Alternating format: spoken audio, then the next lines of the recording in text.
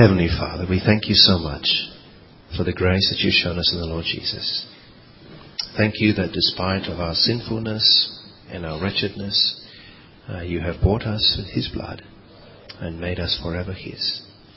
Thank you for the assurance that we have in him. And so from that point, Father, help us to come as we look at your word on this issue of your judgment.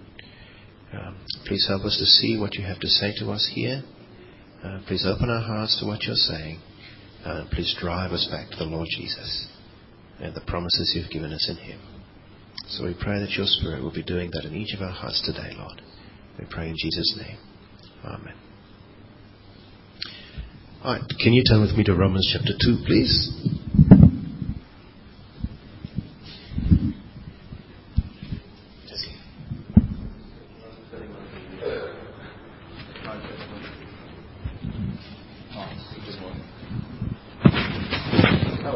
Because I haven't put it on.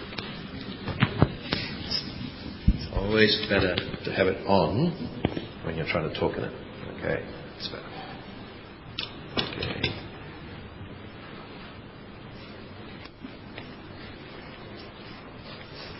Right, Romans chapter 2. Go back a little bit. The outline is in one of the handouts you received as you came in. In the middle of that, you've got a handout there. Romans chapter 2 in your church Bibles is on page 1132. And we're working from verse 6, because where we left off at verse 5 last week. Why do you Christians say that Jesus is the only way to God? Surely I can be saved from following my own religion, whatever that is.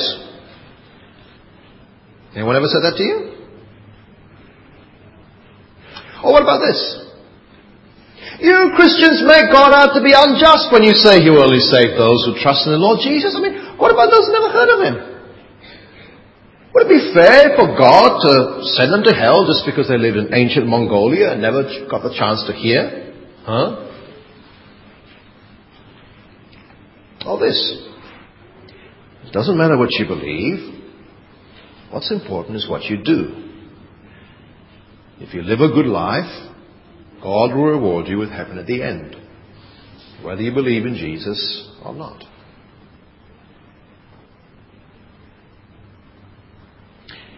Well, the passage that we're looking at today addresses these and a number of other issues. And before we see that, though, what we need to do is understand the passage on its own terms.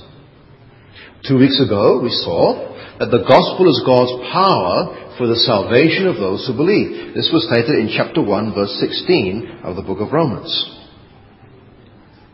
We saw in verse 17 that the reason it is God's power for the salvation of those who believe was that the righteousness of God was revealed in it. God's righteousness was God's acquittal. God's giving us a righteousness that does not belong to us, but belongs to Christ. And he's saying, not guilty to us at the end. And that is something that comes to us by faith. And the question then arose, and which is what the 118 to the end of where we're looking at deals with, is why does it have to be by faith? You see, 118 starts with the word for. Yeah, so it's answering the question, why is the last statement true? Why is righteousness by faith? Why is it not by some other means? Like maybe obeying the law, or living a good moral life, or some particular religious practices. And last week we began to see some of the answers. Now, let me just say, if you weren't here last week, Romans is a sustained argument. Okay, it's a sustained argument. If you weren't here last week, I know a lot of people were away because of the long weekend. Can I just recommend, maybe you just see if you can download the talk from the internet and have a listen so that you can see the logic of the sustaining of the argument. Okay? But lastly we saw very briefly that God is rightly angry because of human sin. Human beings have suppressed the truth about God, that God has built into us and into the world around us that should tell us about him. It's called general revelation. And we all suppress it. We do so to avoid giving God what is due. We as a human race and we as individuals fail to treat God properly.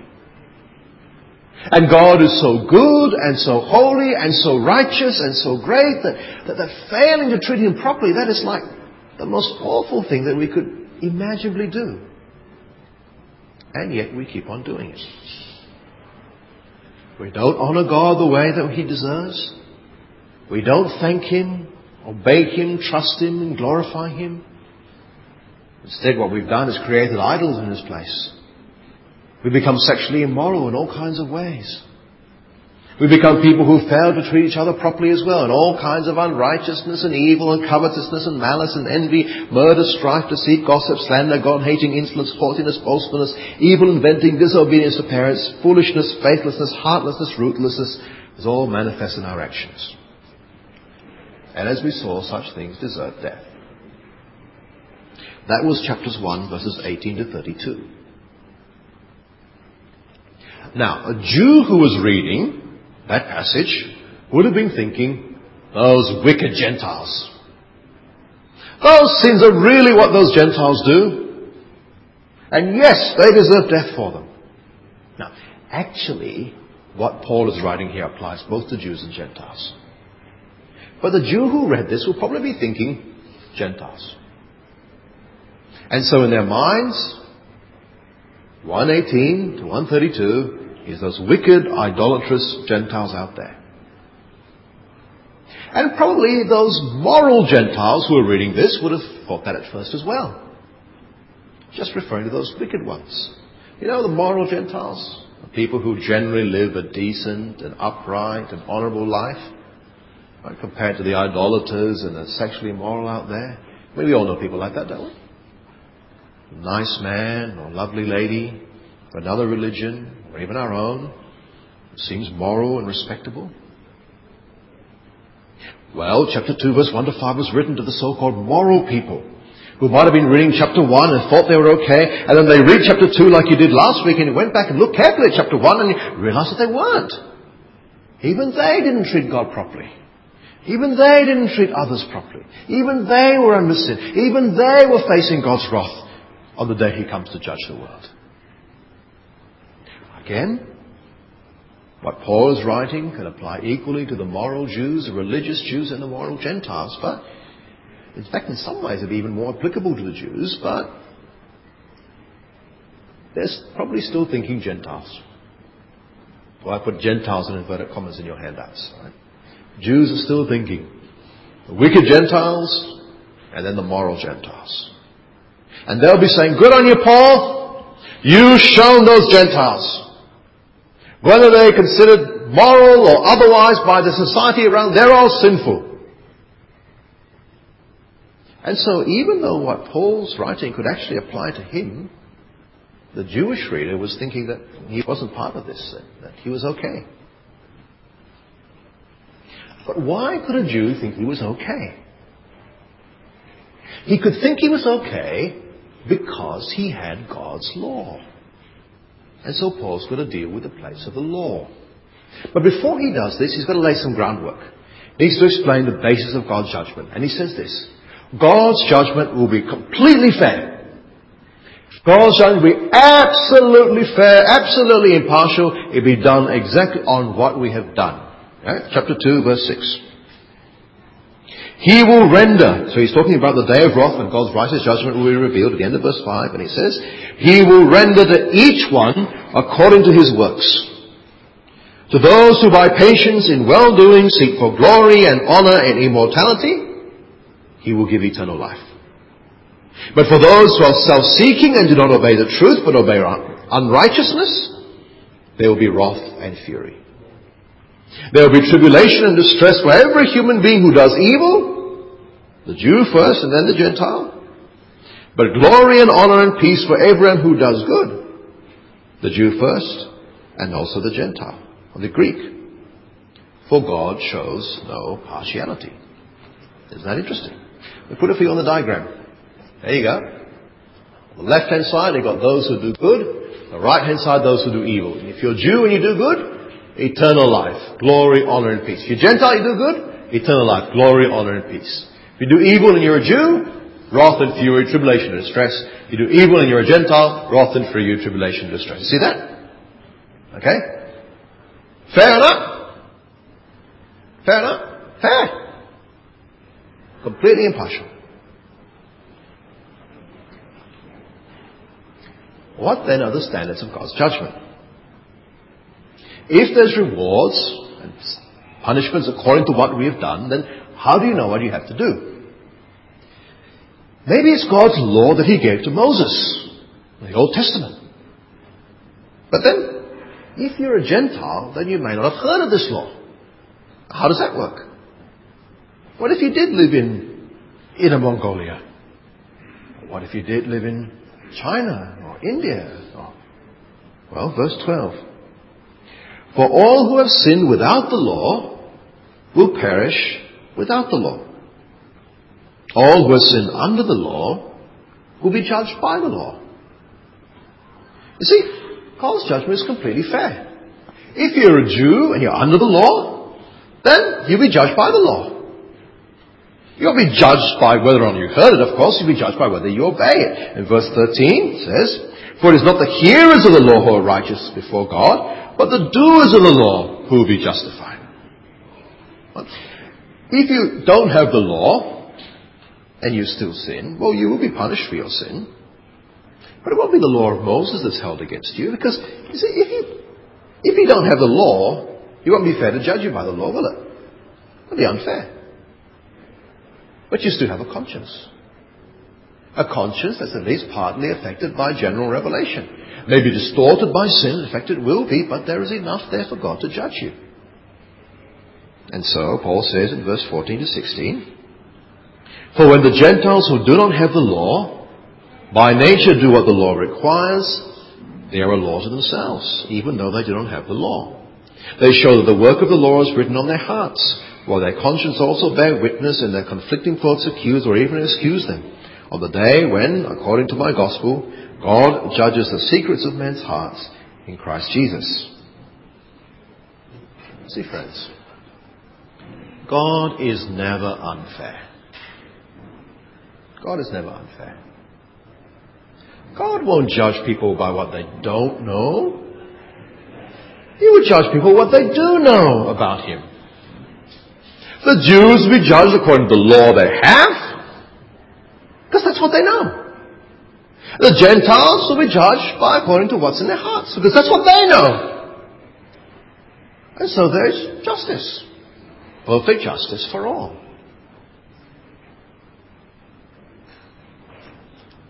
So one of those questions that we had at the beginning was, what about people who haven't heard about the Bible and what it says? Will God treat them with justice? And the answer is, of course. God always judges people with justice. God will be fair. God will never punish someone for something they don't know. God will always judge people on the basis of what they do know and what they've done with it. He will judge everyone, all our ancestors, all the people in the jungles, wherever they are, based on what they've done. And no one can argue with that. No one can say to God on the last day, God, you weren't fair to me. God will always be fair. But at the same time, that does not give us much cause for optimism. Because the human heart is sinful.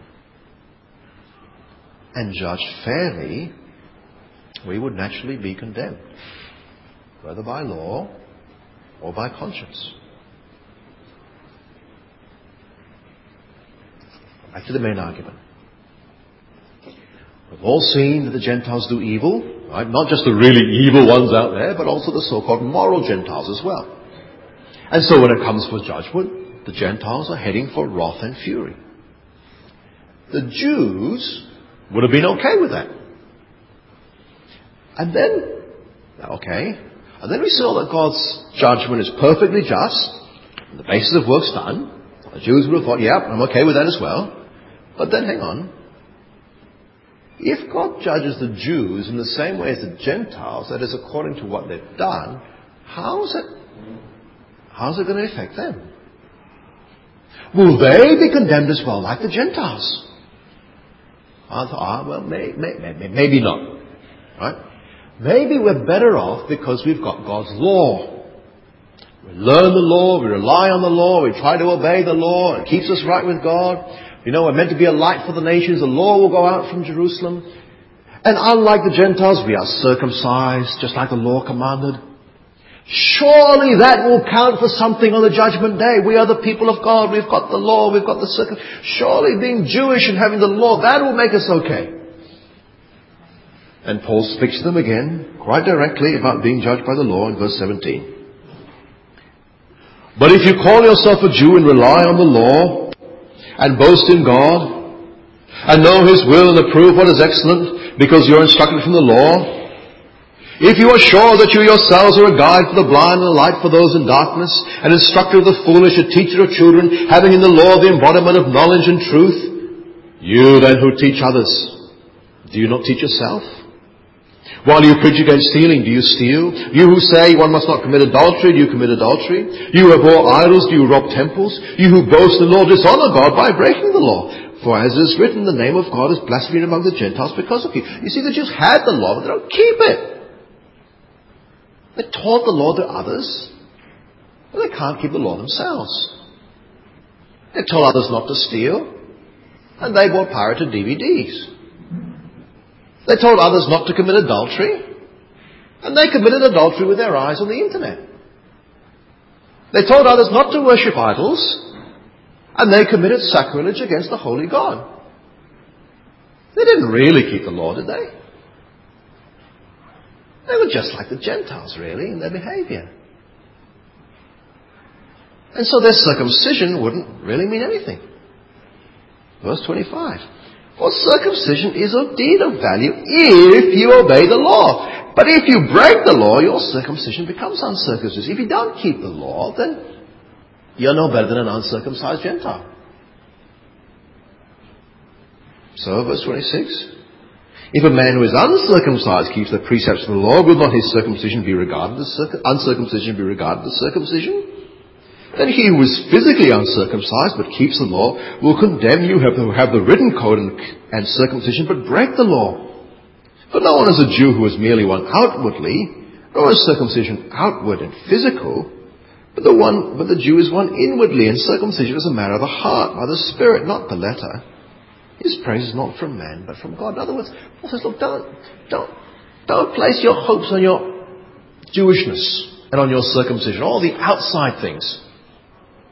You know? If you want to come to God by the law, it only works if you obey the whole law from the heart. It's just not a matter of just circumcising yourself and just doing a few acts. And none of you do that. In fact, an uncircumcised Gentile, if he kept the spirit of the law, would be in a better position than you.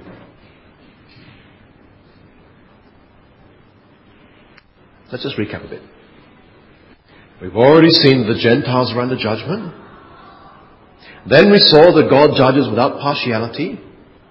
And that for the Jews, having the law and circumcision and being Jewish was not enough. So what does that mean? It means the Jews must be under the same judgment as well. You see the logic there? Right? And the conclusion then must be that the Jews and the Gentiles are equally under sin and equally facing God's anger. That is what Paul wants us to realize here. But before he states that conclusion, he stops his argument to take a few imaginary questions that he knows his readers will be asking. It's like he's taking a little break for Q&A, all right? That will go from chapter 3 verse 1 to chapter 3 verse 8. Before he goes back to his conclusion in verse 9. Right? There's a tangent that leads to another tangent that leads to another tangent that goes right away from the argument, and then he'll come back. So there's this question and answer session. It's not contributing to the main argument of the letter. It's just a break. So we're going to do something a bit different then, and we're going to be as if we're having that Q&A session now. All right. So I'm going to be Paul. Here's my Paul suit. Right. I'm Rabbi Paul. Something like that. Right. And I'm going to say, looking at chapter 3, verse 1 to 8, any questions so far? Can we get a mic over there for this person who wants to ask a question? Rabbi Paul, I have a question for you. You have just said that a Gentile who keeps the law will be better off than a Jew who has the law but doesn't keep it. If that's the case, what's the point of having the law? If God is going to judge with perfect justice according to what we have done, and the Gentiles will be judged by what they do know rather than by the law that only the Jews know, what's the advantage of being a Jew? And if circumcision is useless, if you don't obey the whole law, what is the value of circumcision? Has God just taken his people on a wild goose chase for the past 2,000 years? In other words, what advantage has a Jew? Or what value is circumcision? Verse 1. Thank you for your question. What is the advantage of the Jew? Much in every way. Verse 2. Lots of positives about being a Jew. Right? To begin with, as is written in the text, the Jews were entrusted with the oracles of God. Now, I see your translation to begin with there. The word translated to begin with there can either mean firstly or above all. And since there is no secondly or thirdly in my argument, it should have been obvious that I meant above all. So what I, Paul, is saying to you is that the most important advantage of being a Jew is that we Jews were entrusted with the oracles of God. That is, we're entrusted with God's Word. You see, we had the Old Testament Scriptures. Scriptures that should have led us to Christ. But most of the Jews didn't come to Christ. Because most of them were not true Jews. External Jews only, not Jews in the heart. May or may not have been religious.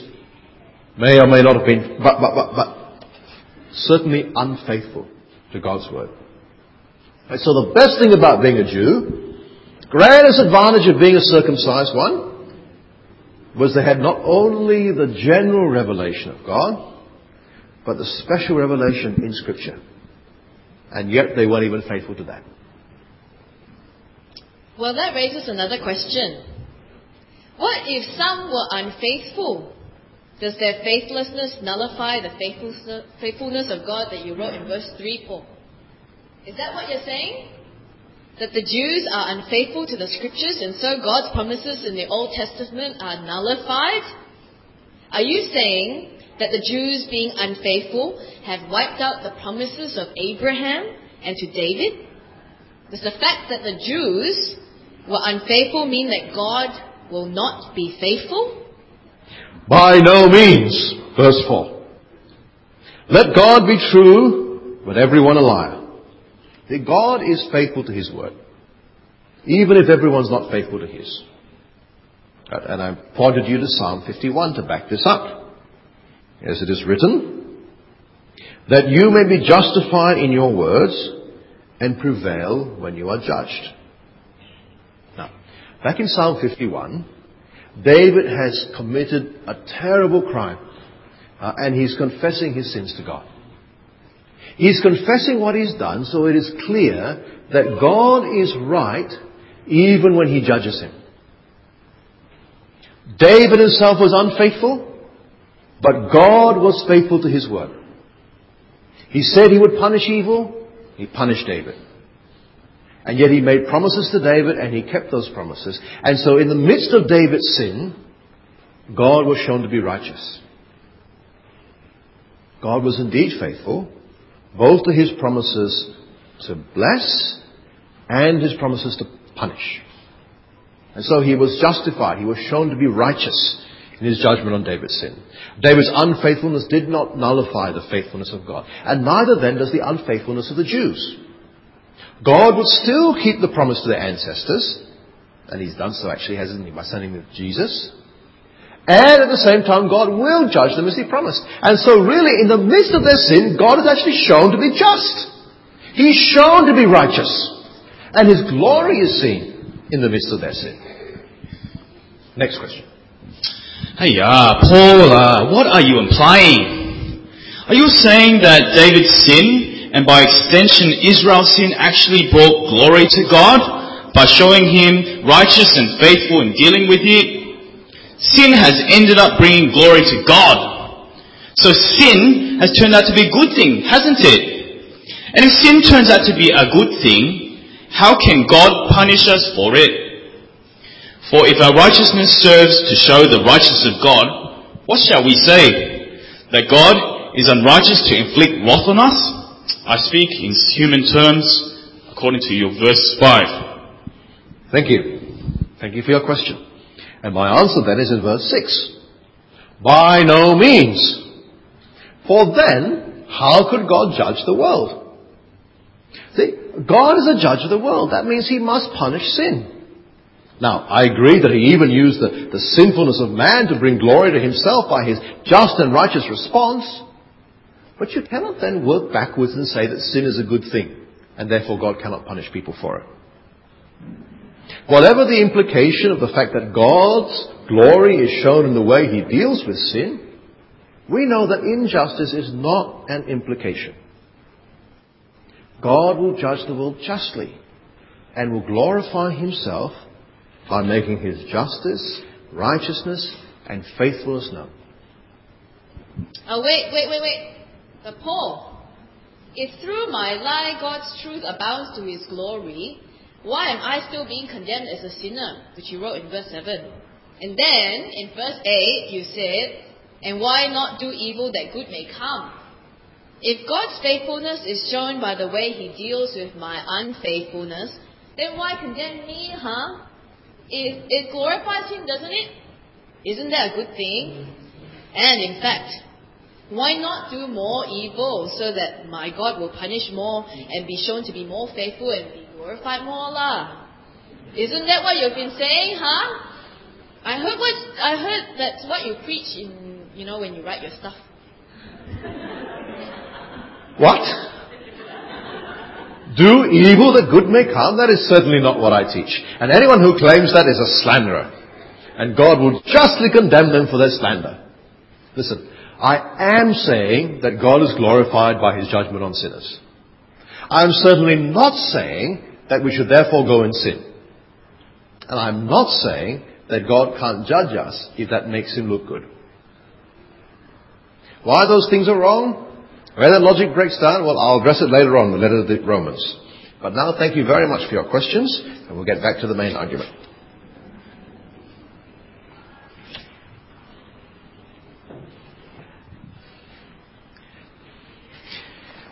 Now, just before we go back to the main argument, can I request that none of those photos go on Facebook? All right? It's already been sent, is it? Okay. Now, we've gone off the excursus. We'll come back to the main argument in Romans. All right? Remember the first question that Paul was asked back in chapter 3, verse 1. Is there any advantage of being a Jew? All right? And his answer was, yes, because they have the Old Testament. But we've already seen that they don't keep the Old Testament. And so he asks another question in verse 9. What then? Are the Jews any better off? Are they really better off? Not at all. You see, they have the advantage of the Scriptures, but they end up no better off. Because the law didn't save them. And so here's where he really comes to at the conclusion of chapters 1 and 2, and it says and he says that in verse 9 of chapter 3. He says, "For we have already charged that all, both Jew and Greek, are under sin." You see, neither the Jew nor the Gentile really treats God as God. The Jew expresses this by failing to keep the law of Moses. The Gentiles express this by failing to keep the law on their hearts. God's standard on their hearts. And so everyone, both Jew and Gentile, is under sin, from verse 10. As it is written, none is righteous, no, not one. No one understands, no one seeks for God. All have turned aside, together they become worthless. No one does good, not even one. Do you remember that? That's a quote from Psalm 14, our Old Testament reading today. And in that psalm, God is poetically depicted as looking down from heaven to see if there's anyone on earth who is good. And there isn't. Jew and Gentile alike are under sin. Paul has already shown that these arguments, and he adds more quotes from the Old Testament which speak of human sin, just to pile it up. He says, verse 13, their throat is an open grave, they use their tongues to deceive, the venom of asps is under their lips, their mouth is full of curses and bitterness, their feet are swift to shed blood, and their paths are ruin and misery. The way of peace they have not known, there is no fear of God before their eyes. That's the situation. And so if we go back to the table that we had, look at it again. The table shows there is perfect justice. No partiality with God.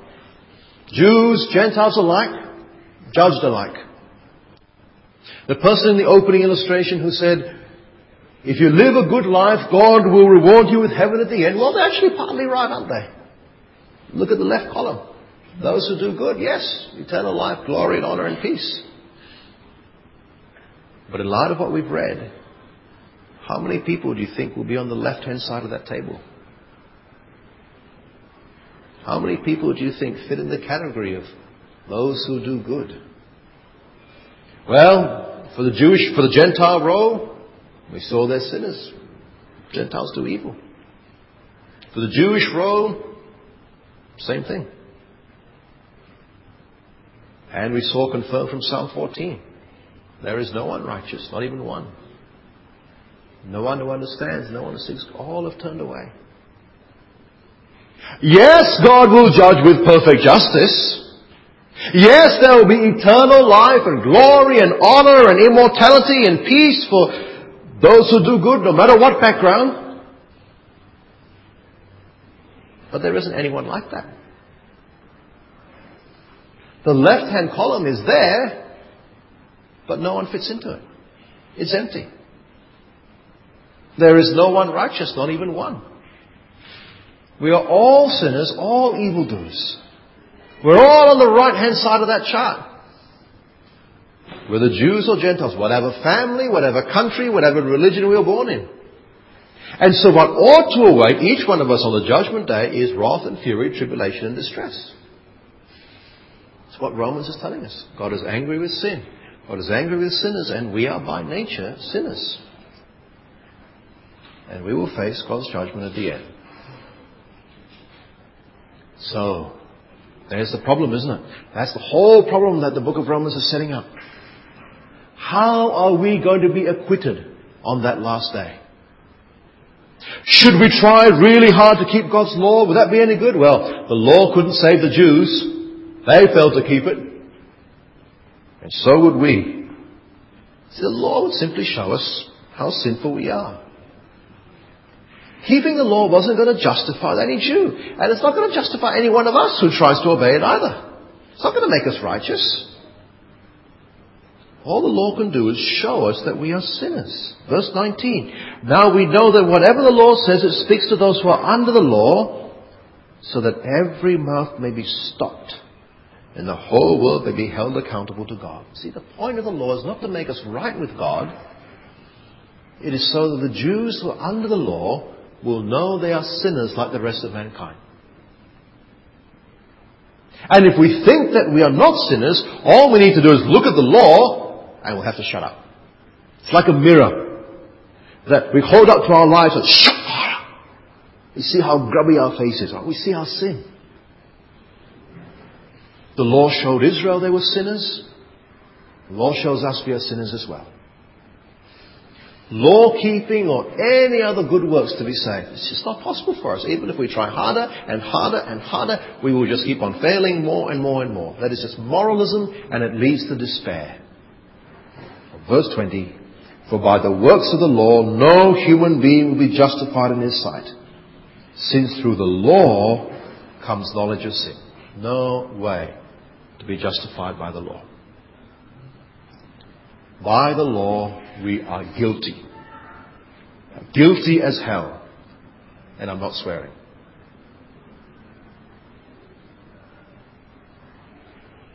So the law is not going to help us in God's courtroom on the day of judgment. It'll just condemn us. Now, of course, if we keep the law perfectly, we will be acquitted by the law. But obviously we don't. So things are looking hopeless. We're guilty, we know. And if we are found guilty by the court at the end of the age, we will face God's wrath forever. And so we desperately look around. Is there any other way? Is there any way of securing the plea not guilty? Is there anything anyone can do for us now? Do you see how the answer, we've come to answering the question that came up for us right at the beginning? Why does the righteousness of God need to be by faith? In chapter 1 verse 17, by faith in the Lord Jesus Christ. Why can't our acquittal, was the question, come by any other means like obeying the law or having a good moral life or following some strict religious practice of any sort? And we've seen the answer very clearly now, haven't we? We are sinners. God is just. And the law and any attempt at morality would simply leave us condemned. But in the next few verses, Paul goes on to explain another way of acquittal. Or to put it differently, a different kind of righteousness. A righteousness that is very different from the righteousness that we failed to attain.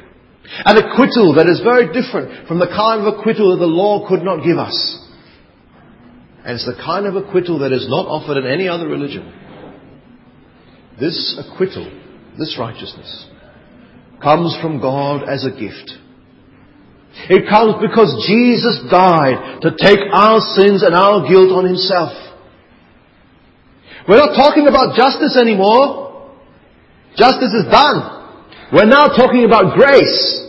Grace is on top of justice. If you want justice, no chance. Now we're talking about grace. We're talking about how God, in His generous mercy, will save some people whose justice has said deserves to be condemned. Remember how in Psalm 14 God looked upon humanity and found no one righteous? Well, let me say, that righteous God Himself took our humanity and became one of us in the person of Jesus. Jesus lived that perfect life. The life of obedience that we were meant to live. He was truly righteous. And so He alone deserved glory and honor and immortality. But instead He suffered shame and suffering and death as He hung upon the cross.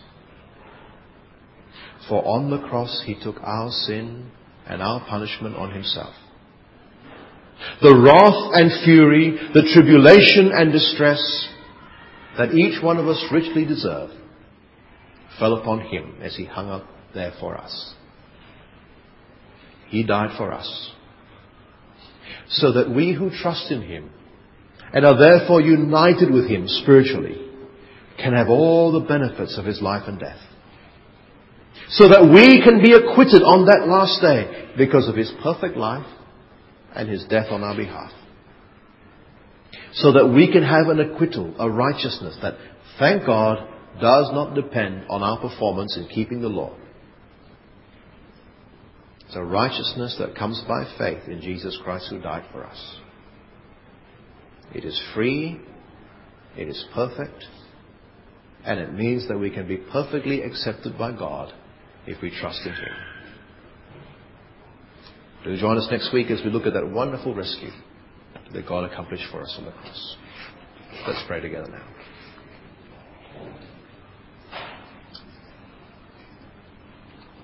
Heavenly Father, we thank You for Your word that Your Spirit has given us through the Apostle Paul. We thank You that You have shown us in this word that not only are we guilty, but we are deserving of Your judgment. And yet we know, Heavenly Father, that we do have hope. Not because of justice, but because of Your mercy and grace. And we thank You, Heavenly Father, for giving us the gift of Your Son to die on the cross in our place, so that we who are perfectly deserving of wrath and condemnation and fury and tribulation may instead receive that glory and honor and immortality that we do not deserve. Help us to keep realizing more and more clearly what great danger we were in when we were away from You. Help us never to take that lightly or for granted, but help us to really appreciate that salvation that you've won for us in Jesus. Help us to appreciate more and more not only our sinfulness, but your strict and impartial justice. And help us to appreciate more and more, therefore, your wonderful grace that you have poured upon us, guilty and undeserving sinners. We thank you, Heavenly Father, for that love, for that grace, for the wonderful forgiveness, the acquittal that you have given us in Jesus. We pray, Lord, that we would never, never, never take that for granted. We pray this in Jesus' name. Amen.